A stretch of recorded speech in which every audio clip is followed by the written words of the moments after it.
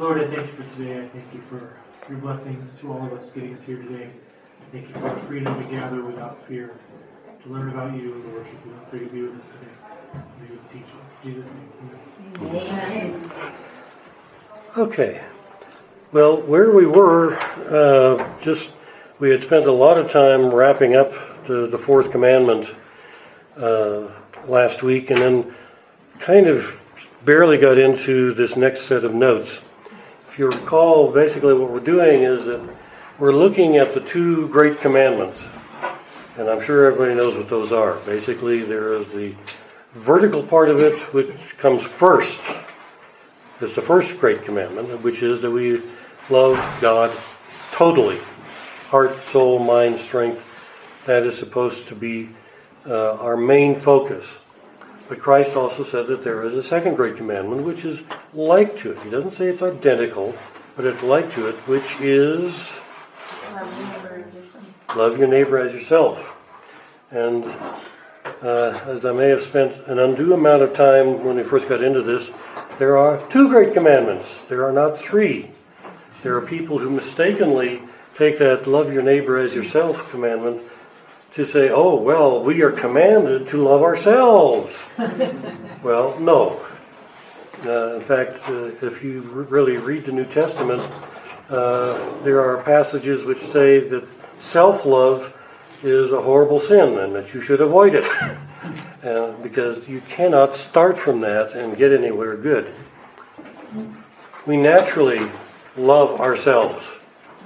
And that's not necessarily a good thing, but it's what we do. And so, since that is how we understand caring about someone, Christ says, do this. Well, actually, it's Old Testament too. That's your standard. As much as you care for yourself, which usually is, I'm numero uno, I'm the primary focus of my life, well, redirect that to your neighbor, who is everybody, basically. So we have these two great commandments, and then we were kind of unpacking that, looking first at the first four commandments, which are God-directed, how we worship Him, how we think of Him, how we talk about Him, and ought not to talk about Him. And then the last six commandments are really kind of the exposition of the second great commandment. Well, how do we do things horizontally with other human beings? Specifically, the people that we are closest to, which is our fellow believers, but it's not limited to that, because it's supposed to extend to really all human beings. And so if you just kind of rehashing what we started to begin with, in Roman numeral 1, I have these verses from 1 John 4, which make the point that you cannot separate those. In fact, they ought to flow back and forth one into the other. If anyone says, I love God, and hates his brother, he's a liar. Oh, come on, John, you want to be a little clearer? For he who does not love his brother whom he has seen cannot love God whom he has not seen. I mean, here we are. We're sitting here. If we cannot care about each other in the flesh, God is spirit. He's not here physically. How can we really love Him if we can't even get past the basics? Love 101. Here are these other people. How do you deal with them? And this commandment, not it's a nice pious suggestion, we have from Him that whoever loves God must also love his brother. And sometimes we get so focused Godward that we kind of say, oh, well, okay, I'm going to spend all my time on Him and ignore those people. They can kind of do for themselves. That's not the way it works. So now we're looking at this kind of what I call the horizontal element, which are the commandments 5 through 10. And I'm not going to give you the long, detailed exposition of these from the larger catechism. It's very useful, but I don't want to unduly focus on the details, because actually I think if we come to it in the right spirit, the details will take care of themselves. And that's really what I'm going to be talking about this morning. Love is the fulfilling of the law, but we are unused to thinking of love and law in the same sentence even. But Paul writes to us, inspired by the Spirit, "Owe no one anything except to love each other, for the one who loves another has fulfilled the law." And then he goes on to explain that. The commandments, these are what? The big 10. You shall not commit adultery, you shall not murder, you shall not steal, you shall not covet. Those kind of ring a bell from Exodus 20. And any other commandment are summed up in this word, you shall love your neighbor as yourself. So he's specifically saying, that's the overarching theme. That's the forest. These are the individual trees. But you've got to keep your eye on the big picture. Why? Love does no wrong to a neighbor. Therefore, love is fulfilling of the law. Now, sometimes that seems so simple. Say, there's got to be more to it than that. Paul is mainly mentioning the thou shalt nots, the prohibitions. Remember, though, those smart guys at Westminster, when they were writing that catechism, and we talked about this, looked at each of the commandments and they said, there is implied in everything that you're told to do things that you're not supposed to do, that you're forbidden to do. Similarly, when you're told not to do something, that implies positive things that you should be doing. So you've got to think in those terms. So there are the duties required and the things prohibited. And you've got to keep those in mind. And so that's kind of what's going on here. But we also need to think about exactly what's in those 10 commandments. And so go back to Exodus 20 just for a moment, and we won't go into these in great detail, because as I'm mentioning, we're trying to keep the big picture in focus and not get too bogged down in details, but it is significant. Okay.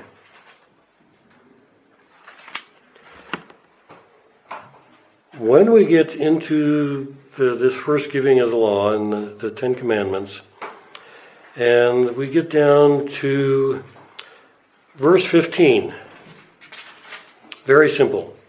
You shall not steal. Okay, well, I haven't purloined anything recently, so I'm good, right?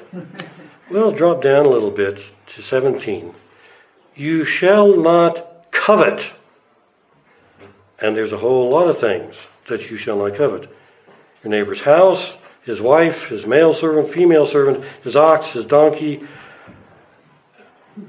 Very lawyerly, there's the expansion clause to make sure that anything is not excluded, nor anything that is your neighbor's. Now, what has Paul done? There is not just the commandment, which is specific and express against the outward activity, stealing. But at the very end of all of these commandments, he says, oh, by the way, what is your heart attitude in doing all of these things? Because it's the coveting, it's the desiring that which is not ours and which God has not given us at that point, which leads to the theft. And it's the same thing with all the rest. Well, I was going to say, you didn't qualify what you should not steal. It's possible to steal somebody's time, their reputation, their family. Anything which is our neighbor's. Exactly. Anything that we are not entitled That to. was the qualifier there, was anything that Right. is in it. And we're not going to go through the whole Sermon on the Mount. That's a wonderful series of studies all by itself. But what does Jesus point out in the Sermon on the Mount? It's not just the stealing commandment, which is clarified by the don't covet commandment, but he says, oh, how about that thing about adultery? Now, you may not be hopping into bed with some other person's spouse, but are you lusting after them? There's that thing that's going on inside, which also is unacceptable. And so, this is the important thing, and this is where we get the big distinction between law in the life of the Christian and the law as the Jews, and particularly the Pharisees, understood it, which is, okay, if we've got the complete list of all the things that we're not supposed to do, that doesn't affect our hearts. It doesn't affect our attitudes. But we're still great. We're still righteous with God. I can be standing there in the marketplace lusting after whomever, but I'm okay because I haven't actually gone out there and touched them. No. You're just as filthy as if you'd actually done it. That's what Jesus teaches us. You have that checklist that leads to pride. Yes. Inevitably. Yeah. And so we get this outward works righteousness thought. Okay, if I do this, if I don't go more than 1,000 yards on the Sabbath, I'm not violating the Sabbath. All of these kinds of fine lines and man-made rules. But it's not doing anything with the state of the heart. Now, it's easy because we've got these biblical examples to point the finger at the Pharisees and their attitudes. But there's an awful lot of this within the Christian community as well. Pastor preaches about all the time. You can do all of these things. You can come to church. You can put money in the plate. You can sing gustily. But if your heart is not in it, if you don't have the right attitude, bottom line, it does you no good. And actually, that's part of what we're going to get to in 1 Corinthians 13. So there is a certain works, I call it works moralism, that can creep in the Christian life, where we think that, if we're doing the outward stuff, then we're okay. But the hearts are still not in it. Can I? Yes. Yeah, that's exactly what happened yesterday. Tom, he's working his place. The neighbor, he was planning for his transmission is working. Mm-hmm. And then after that, whatever he does, he want to come to my house and custom working. And then his neighbor come, and they just stopped by. So he told him, I'm going to do this and that. I have a plan. He started talking and talking. He comes kind of late. Mm-hmm. And I said, I love the Bible says you love your neighbor yourself. Mm-hmm. I told him I'm going to do this one, but he just keep staying a couple hours. So I give him the hard time, Mm-hmm. I don't know if you try to do the labor like yourself. But I'm trying to follow what the Bible learning. Mm-hmm. But I let him know. Mm-hmm. You're supposed to pray. I give him the hard time, like Bible talk, Yeah. Then he said, I'm really confused. Yeah. I try to live like what Bible says, and now you woman give me a hard time. So what we do then? In that case, just let him go. Then of course next day, yesterday he was working on what he's been doing Friday. So that's he's all right? Come on. No pressure. The question is he really loving his neighbor? Or is he simply doing things that make him feel good because he thinks he's loving his neighbor? Is he doing it out of obedience and love to God? Because he did, but the thing is, he's always using me. We know that. He knows that. And there's that's why I want to show the Christian how he said he's Discerning. you don't go to church, you go to hell. That's what he told him before he didn't go to church. Then, but every time he used me, he knew that, but he wants to really, he knows he's going to church and he wants to really obey the Lord, law. But he get confused and I give him the hard time. Well, sometimes that's what we have to do, speak the truth in love, but still speak the truth. And so if they're applying a wrong understanding and wrong attitude, then they have to be tactfully shown, that's not really right. So that they... Well, I'm not. And that's showing that you love them because you love them enough to point that out. Hey, this I'm sorry, but. Yeah. And and that's what. Yeah. Right here. Okay. And thank you. So this is our life. Yeah. The more we live like that. So it's really. And that's why we're here learning together, because we are loving each other and helping each other to learn how to actually walk it. Yeah. Because it's hard, and when you have little situations like that, some other people may go, oh, that's so little, but to somebody else that's been there, it helps to share that and to understand that, and to have our teacher explain it to us, and other brothers and sisters.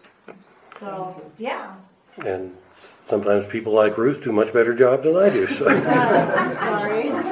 But this is key, that we are given these commandments, we are told to understand them.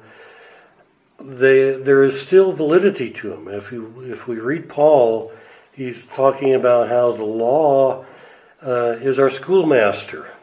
We're no longer under a covenant of works because Christ's works have done for us. But we are still supposed to live in a way that pleases God. These principles still apply, but again, it's not just outward activity. I've told this story before. Those of you who are parents will kind of identify with this. There's a story about the mother with the little child in church, and the little child, being a little child, doesn't want to sit down, wants to jump up and run back and forth on the pews. And Mom keeps saying, sit down, sit down, sit down. And finally, the little boy sits down and he says, all right, I'm sitting down on the outside, but I'm still standing up on the inside. Right. We all been there. And we can laugh at that, but that's really our problem as adults too. Are we still standing up against what God tells us to do as far as sitting down on the inside? And pretending that, well, because I'm sitting down outside, my outward activity is in compliance, even though my heart is far from Him. That's not what He wants. I mean, that was part of what all the prophets were coming to Israel and saying. God says, get out of here. Don't trample my courts. Don't carry on with this fake worship when you don't really mean it. When you're just trying to make yourself feel good. Oh, the temple is the Lord, the temple is the Lord. We're there, we're giving, we're sacrificing. Yes. That's not what He wants. He wants the heart. Think about that. What does He say? Love the Lord with all your heart. And the second is like unto it. So it's got to be in that heart attitude. Okay. So to show you that I'm hopefully not just conjuring this up, I've given you some illustrations, particularly out of the Sermon on the Mount. Actually, we will talk about that, not in great detail, but go to Matthew chapter 5.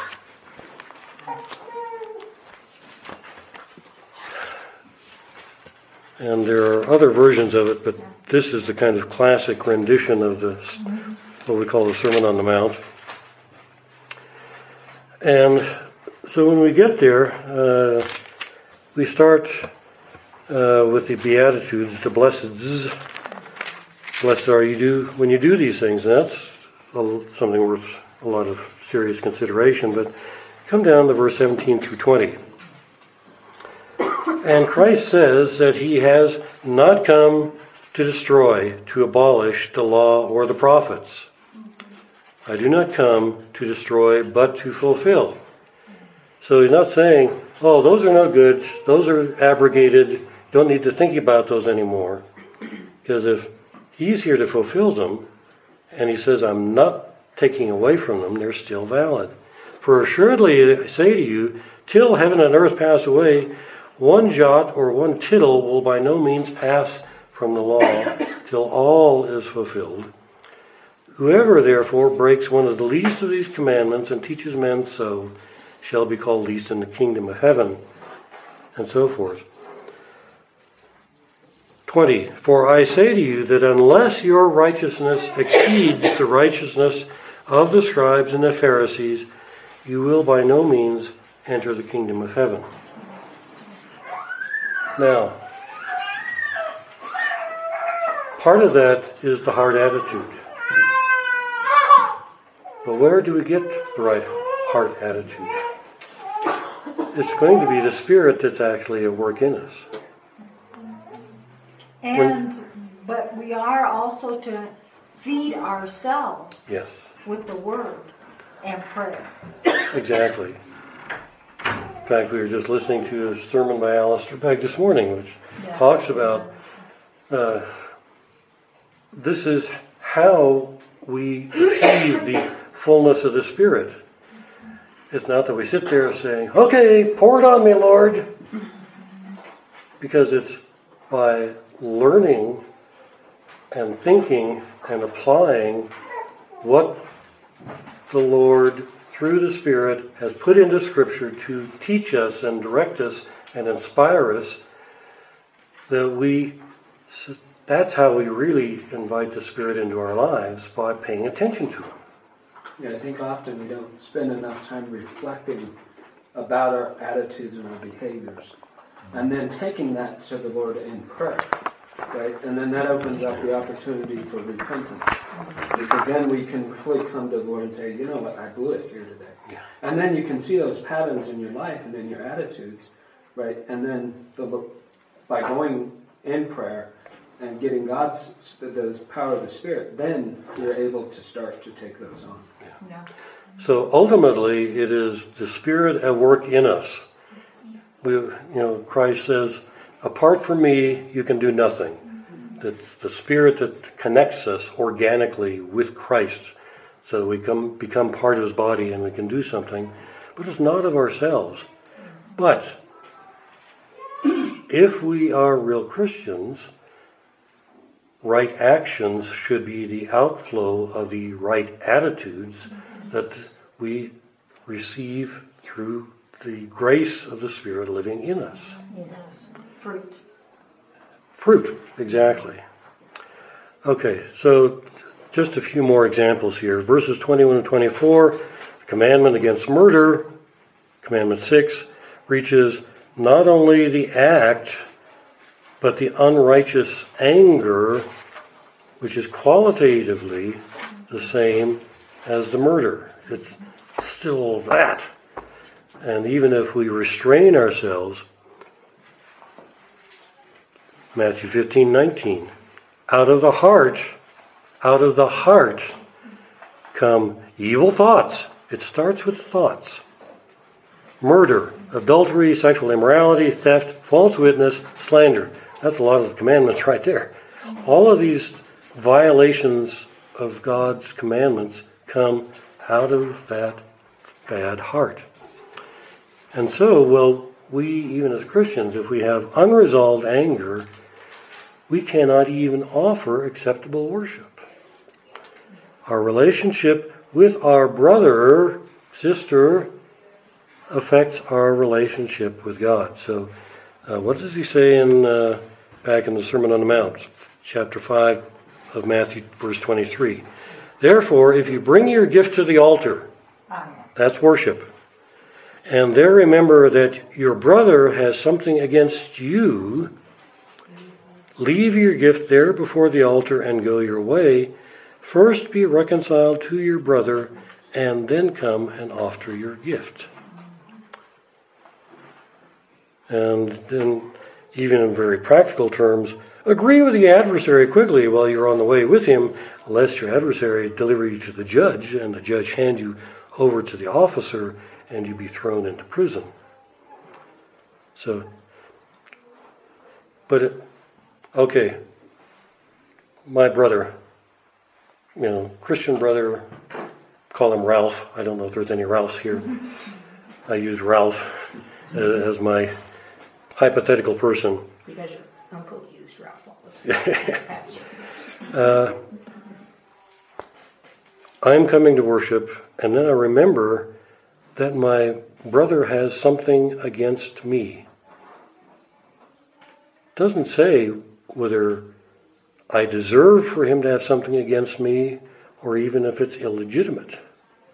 It's the fact that there is this broken relationship which ought not to be the way that it is. How do you know that your brother has something against you? Well, if he's really your brother, you're probably going to get the picture.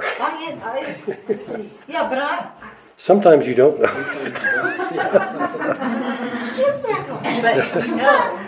Yes. But sometimes I'm talking Christian brothers and sisters. You don't always know. You don't always know. Yeah. But again, sometimes without knowing specifics, we can sense that there is, Something's amiss. the temperature has dropped about 10 degrees. Okay. Why does Ralph or Mary Jane or whoever, it's not like it was. It's not that closeness that we're used to. Maybe there is something that they perceive, and actually, it seemed like an awful lot of times there are misperceptions, breakdowns in communication, where there is absolutely no offense intended, but somebody takes something the wrong way. That's part of the problem with jokes. Not everybody has the same sense of humor, and so you can offend somebody totally without intending to, but you've got to pay attention to your audience. And that's another way, a good way to find out how much you love them too, because sometimes I've done that, and I go to somebody because, you feel that wasn't quite their usual greeting or whatever, Yeah. and you go to them and you go, have I done something? I'm really sorry. I did that to you too, didn't I? So anyway, anyway, so you go to that person and it gives you opportunity because, like she said, no, what are you talking about? I was like, I was just checking. But it gives you opportunity because then you can also ask that person, well, are you doing okay? How's things? Yes. Because sometimes it was your perception, is that what you said? Mm-hmm. And they don't quite look the same, and there's something wrong, and there's something's hurting them or something, and that way you get to find out to help them and pray for them or whatever. Sometimes you don't need to know, it's none of your business, but still they can just say, well, I got something on my heart, and you go, okay, so you pray for them. You care enough to talk to them. And you don't have to say, I will pray for you, excuse me. Do it right then. Yeah. They're in your arms, you do it right then. Right? Yes, ma'am. Okay. Okay, go on. So, Sorry. and again, this is just one example, but it works with every kind of relationship which is deteriorating. Okay, in 5:23 it says, you remember that your brother has something against you. Okay, whose heart do you know the best? Your own. Mark 11:24. Christ again.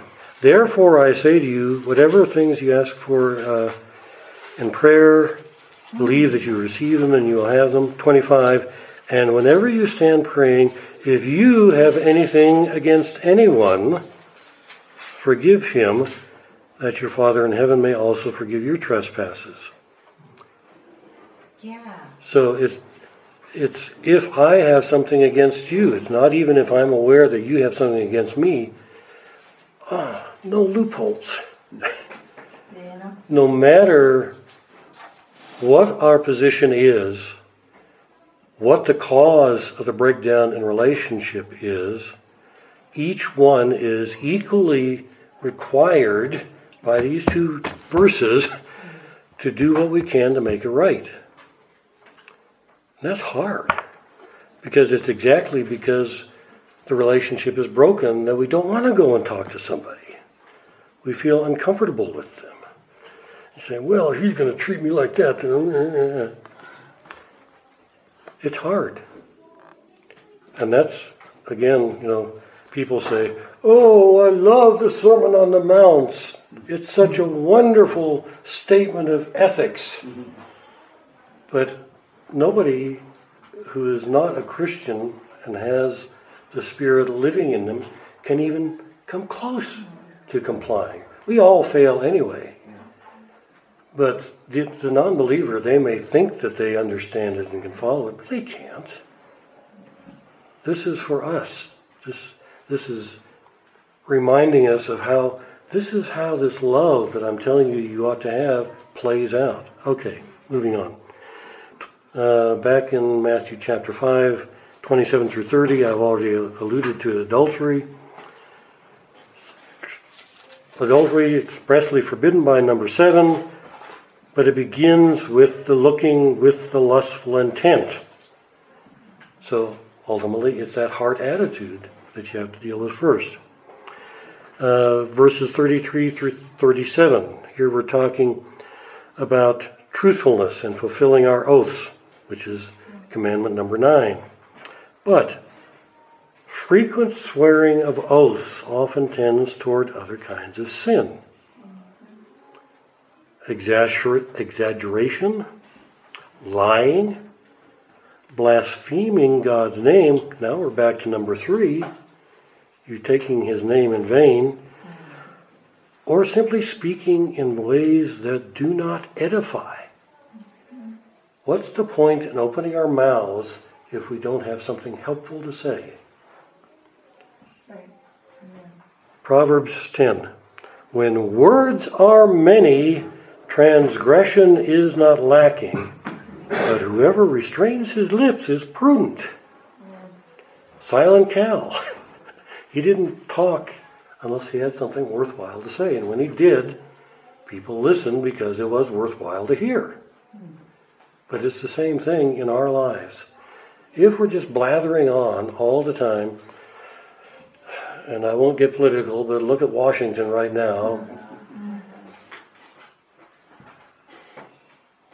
When words are many, transgression is not lacking.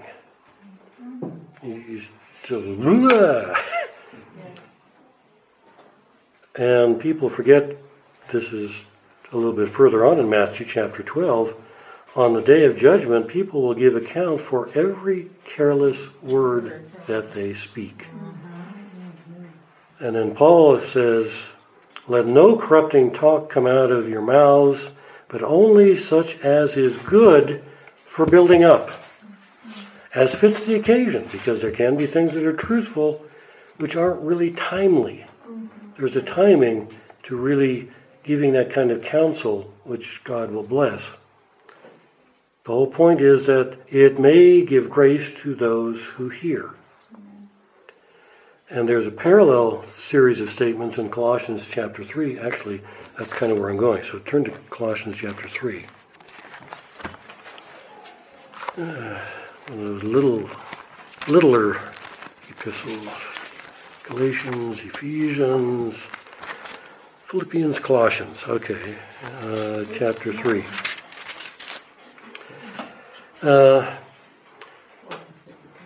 Colossians chapter 3, Paul is giving some fairly direct advice. Basic principle is in verse 2. Verse 1. Seek those things which are above, where Christ is.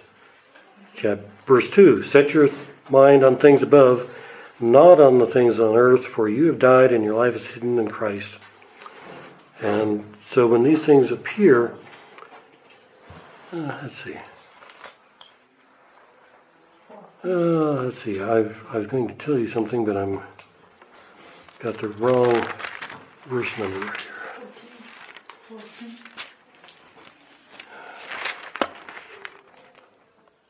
Put in love, which is the bond. Oh, it was.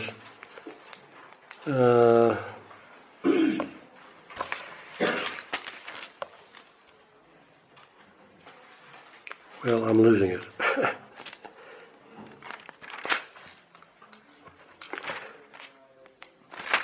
Okay, there is a verse. Take my word for it, and I'll find it again.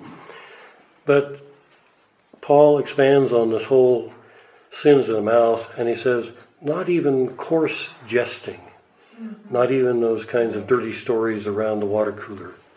Those are the kinds of things that's simply not appropriate for believers in Christ. And so ultimately, I did want to get to this, 3:14 of Colossians.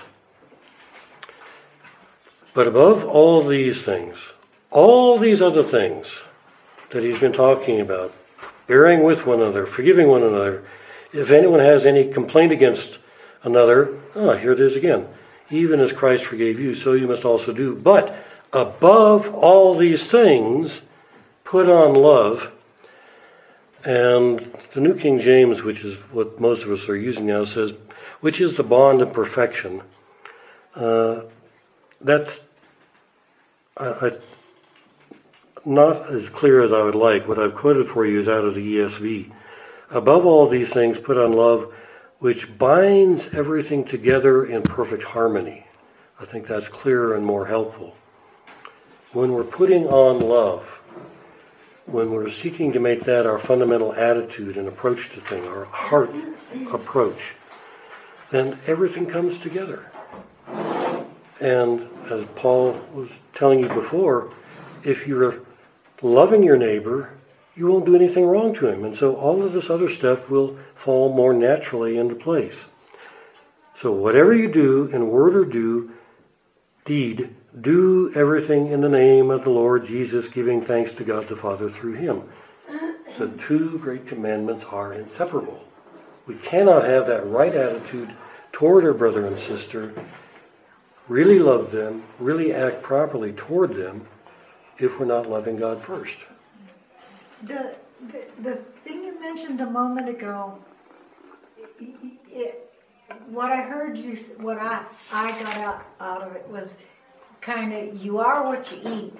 If you're sitting there listening to bad crap at work all the time, you're standing around the cooler and you're listening to the jokes, well, what you eating on? That's what you're feeding on. Yeah, much less repeating them.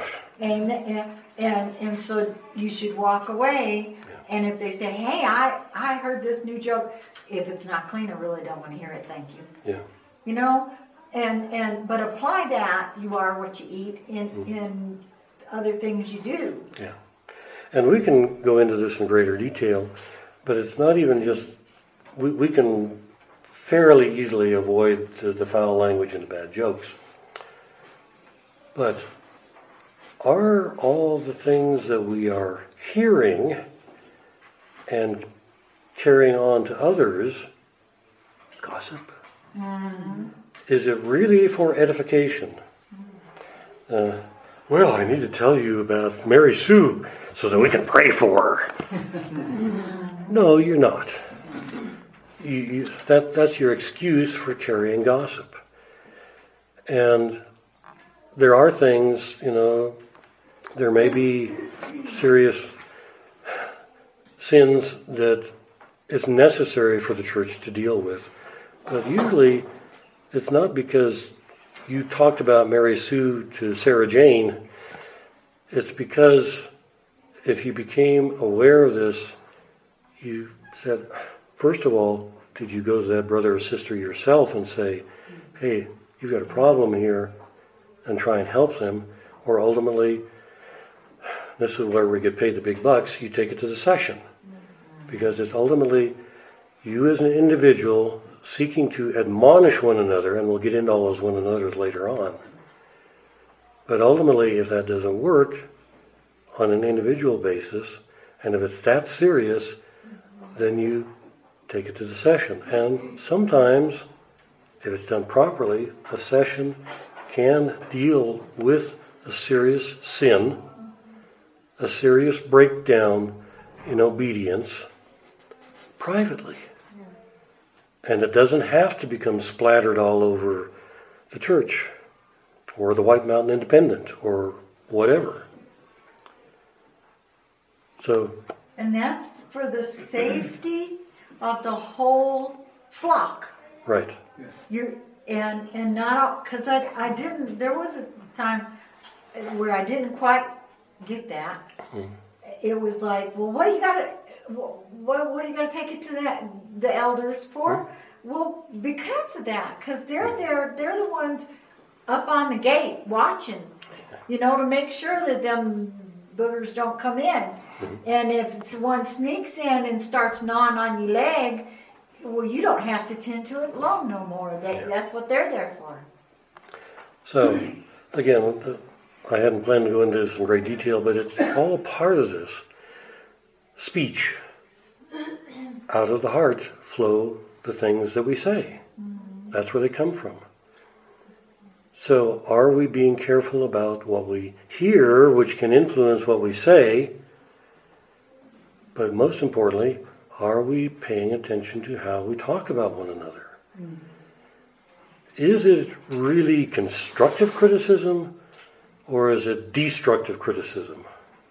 Are we talking to the person that we have the issue with, or are we talking to somebody else when it's our problem with Brother X or Sister Y? So, being a Christian is not easy. But we're supposed to be different. We're supposed to be showing forth Christ to the world, and part of that is simply in our day-to-day walk. The old-fashioned term for how you lived your life was your conversation. Nowadays we just use that as, for how we talk to one another, which certainly includes that, but it's our whole way of life. Because, what do we say? Actions speak sometimes louder than words. Sometimes you need the words to explain the actions, but it's all together. How are we acting in our lives? Are we reflecting well on our Father in heaven?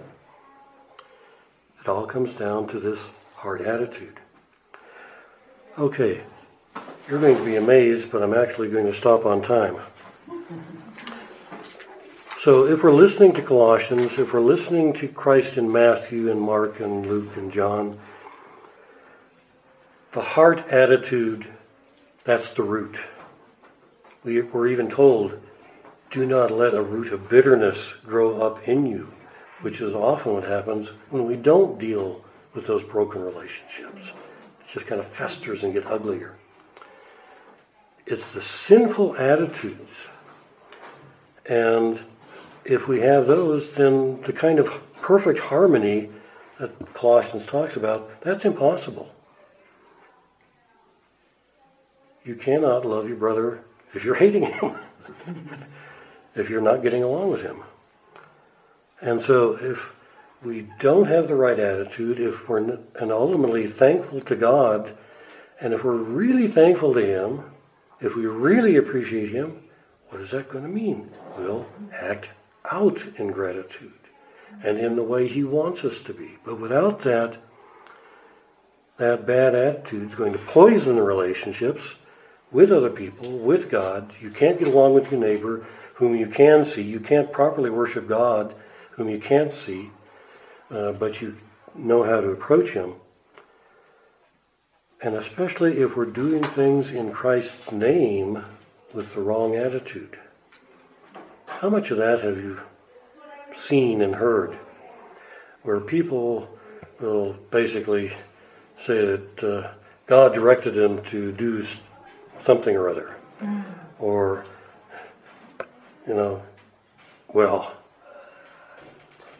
I'm doing this for your own good, in the name of God and Christ. When it's not. It's just totally destructive. It's unnecessary. It's not building up. It's tearing down. So this is where we need seriously to examine our attitudes. Where are we in our hearts? This is the kind of thing that we're supposed to be thinking about before that second Sunday every month when we come to take communion. Are there things that I need to deal with? And I know of people who have been struck with the realization of a broken relationship as they're sitting in there and the tray is coming and they say, whoa, my attitude is so screwed up that I really need to follow Matthew, and I'll pass. I won't actually take it. It's more important than just the outward act. It's where my heart is at this moment, and I would need to deal with that in order to worship God and appreciate Him in the way that He wants me to look to Him. And so, okay, the trays will pass me by. Nobody's going to pay any attention. We shouldn't be looking. But then you go out and you meet your brother or your sister and you resolve that. Or make your best efforts. Now, when it's say you're doing something that you really think that you're trying to do it to help the other person, but really it has, and others are noticing that it's affecting you, that you're trying to help this. So you can warn them, because this is your brother or sister in Christ. You can warn them, you're looking a little run down, or you're looking a little tired, and you can try and bring it to their, so they see it, but sometimes they can't, because and so that's a point where you just got to go, okay, I can't, because if I hang out, then that's going to start getting into my house, and I don't want that in my house. So I'm going to have to just really, really start going, and I mean truly going before the Lord for them, because that's my brother or my sister. Right? Yeah. That's the best thing you can do. We're told ultimately to love our enemies even, and sometimes, there is no approaching someone who is at that condition of anger and upset, so all that you can do is pray. You can say, I'd like to work this out with you, but it's okay though is what I'm seeking to really clarify. Don't. It's good to back off, because you don't want that getting on you. You know what I mean? And you don't want to catch their flus. Yeah. Well, kind of to Ruth's point, it's when you're superseding the Holy Spirit. Yeah. There's a point where our counsel and our advice or what we're doing with someone, we're superseding, where God needs to convict this person. We can only go so far, and then we know that God has to convict the heart, right? And He brings about the repentance.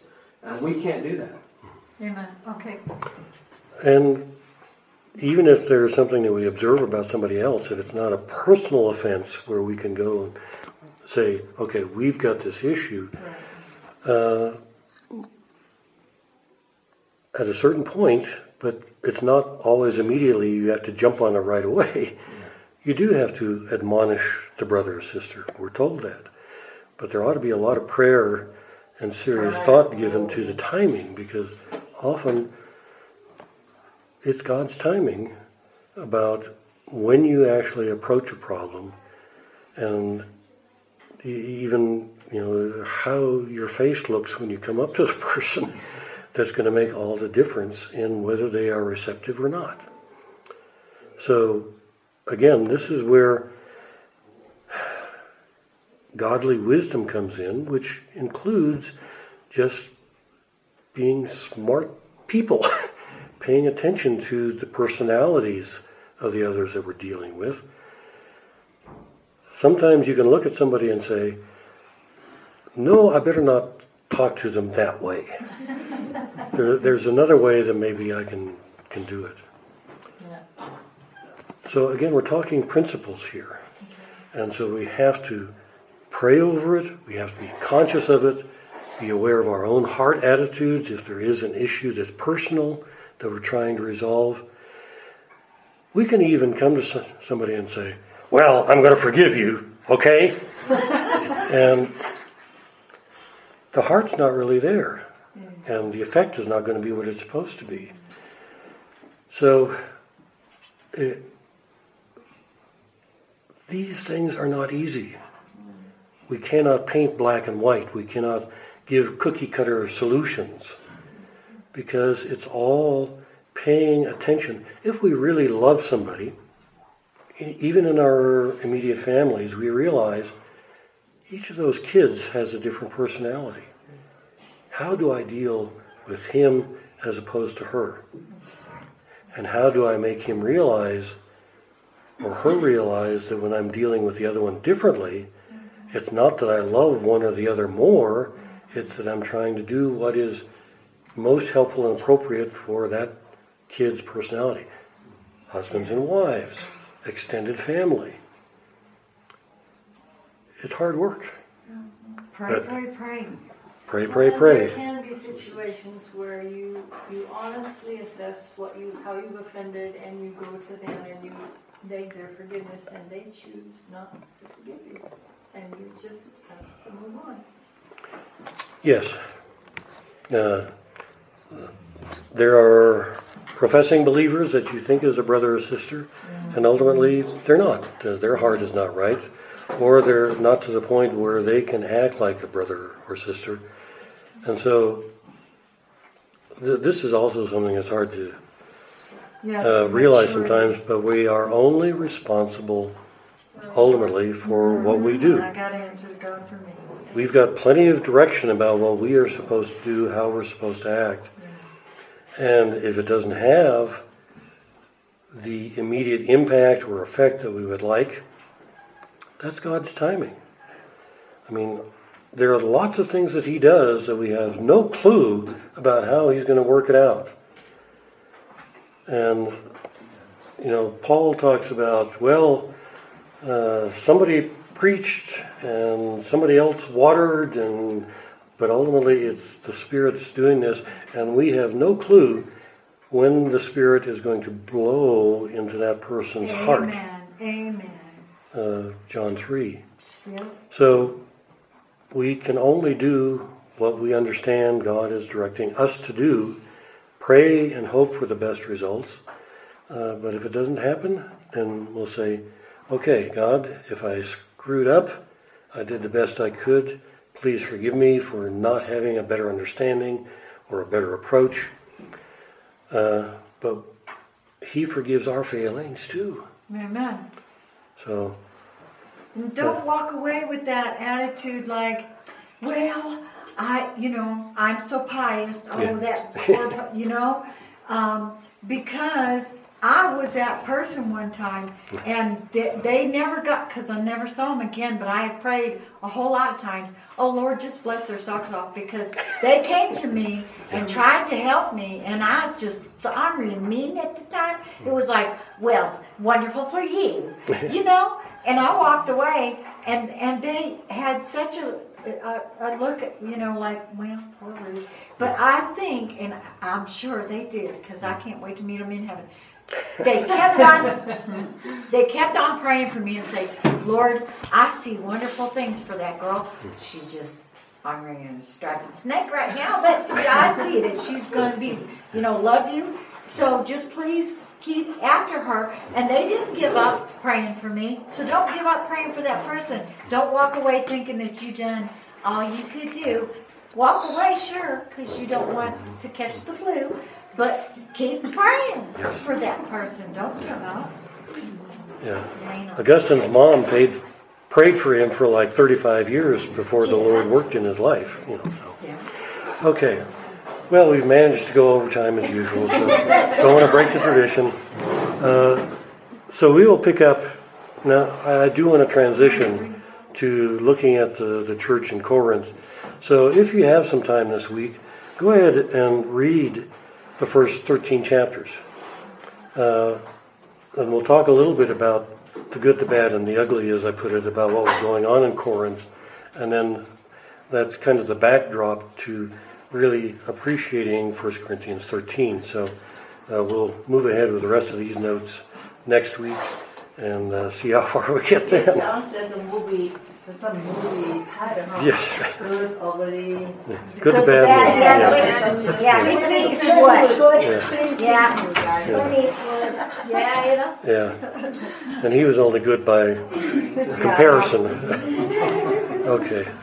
Well, as Ruth admonishes us, let's pray and pray and pray. Heavenly Father, we look at your word.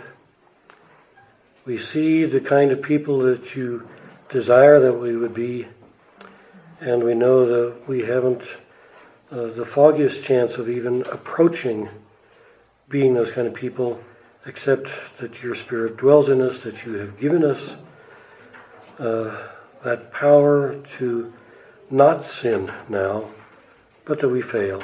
So we thank you not only for your direction, and we thank you for putting the desire into our hearts to be the kind of people that you'd have us to be, but more than that, that you have sent Jesus to pay the price for all of our sins, even those that we're going to continue to do. That we fail and omit and mess up, even with, we hope, the best of intentions, and yet you are ready to call us your children. You forgive us, you adopt us. We pray that you would more and more sanctify us, that we may indeed see you in heaven. And we pray it in Jesus' name. Amen.